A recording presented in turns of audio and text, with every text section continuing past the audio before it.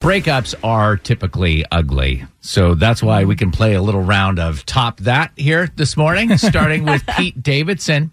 Pete Davidson, you know, from Saturday Night Live, has no reason to be dating beautiful women. He must be funny. He went out with Cassie David, Larry David's daughter. She just wrote a memoir. They were together for 2.5 years, and he broke up with her by text message. Oh, come on. And then within 24 hours, she was on Instagram and saw a picture of her now ex-boyfriend with Ariana Grande and had already had the tattoos of her names and all those lovey-dovey removed.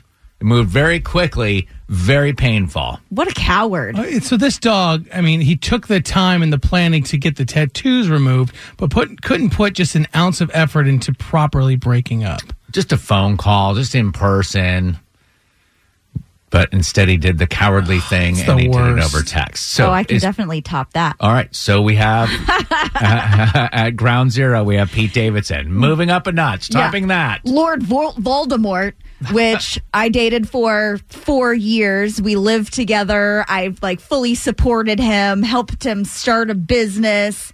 And I came home from work one day and he was gone. Vanished. He gone. What do you mean he was gone? He was gone. He had taken all of his stuff. He had completely and totally moved out from the time that I left the house in the wee hours of the morning to the time that I got home in the afternoon. Gone. Vanished. And I was here. I was here, and I remember you were getting texts and phone calls from your parents being like, something is going on with Dude Buddy, who was living, I assume, rent-free for 4 years, like Mama was taking care of business. Yeah. Did you try and call him or text him? Oh, heck no. Oh, so you didn't want to know why?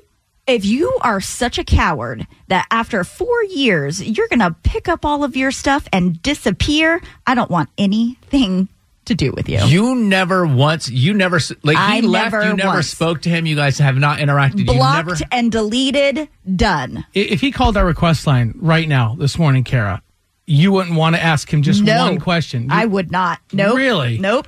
What Voldemort forgot is that his girlfriend has a radio show every morning. All right. We're off and running. Top that.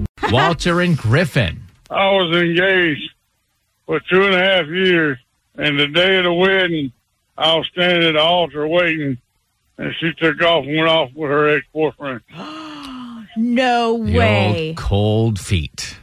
And I got to the house after everything was over with, after I told everybody there wasn't going to be no wedding, and got everything cleaned up.